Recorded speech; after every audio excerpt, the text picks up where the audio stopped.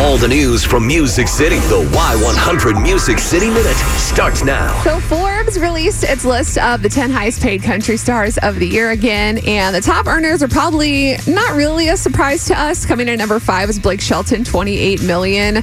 Zach Brown Band, $31 million. Kenny Chesney, third place, $37 million. Garth Brooks was number 2. Oh, man. $45.5 million. And he was beat out by Luke Bryan at number 1, making $52 million in 1 year. I think That's not too surprising. I think it's always interesting to learn how famous people make so much money. So Luke Bryan, he beat out Garth Brooks because he's not only having his headlining tour that grosses 7 figures a night, but also his role as an American Idol judge. And he has apparently a really lucrative endorsement deal with Chevy. So all those things added together. I mean, he didn't beat out Garth by that much, only $5 million. But of course, Garth made the most from his world tour. Kenny was touring too. And then some more people in the top 10 was Florida Georgia Line with $27 million. Jason Aldean, $23.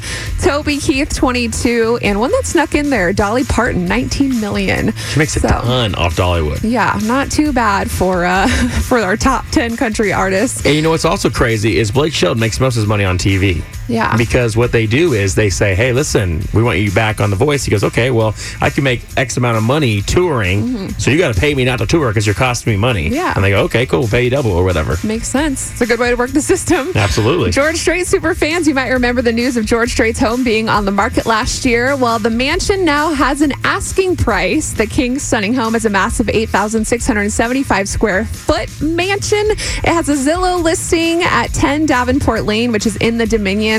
It says it has a cost of $10 million, 11 bedrooms, 9 baths, 12.2 acres, 14 hand-sculpted fireplaces, a detached casita, an exercise room with a sauna, and an infinity-edged pool. The Bexar County Appraisal District valued the home at $4,118,980, a small asking price to live in the same house as George Strait. There's a bunch of pictures on our Y100 Facebook page just so you can get an idea of how massive it is.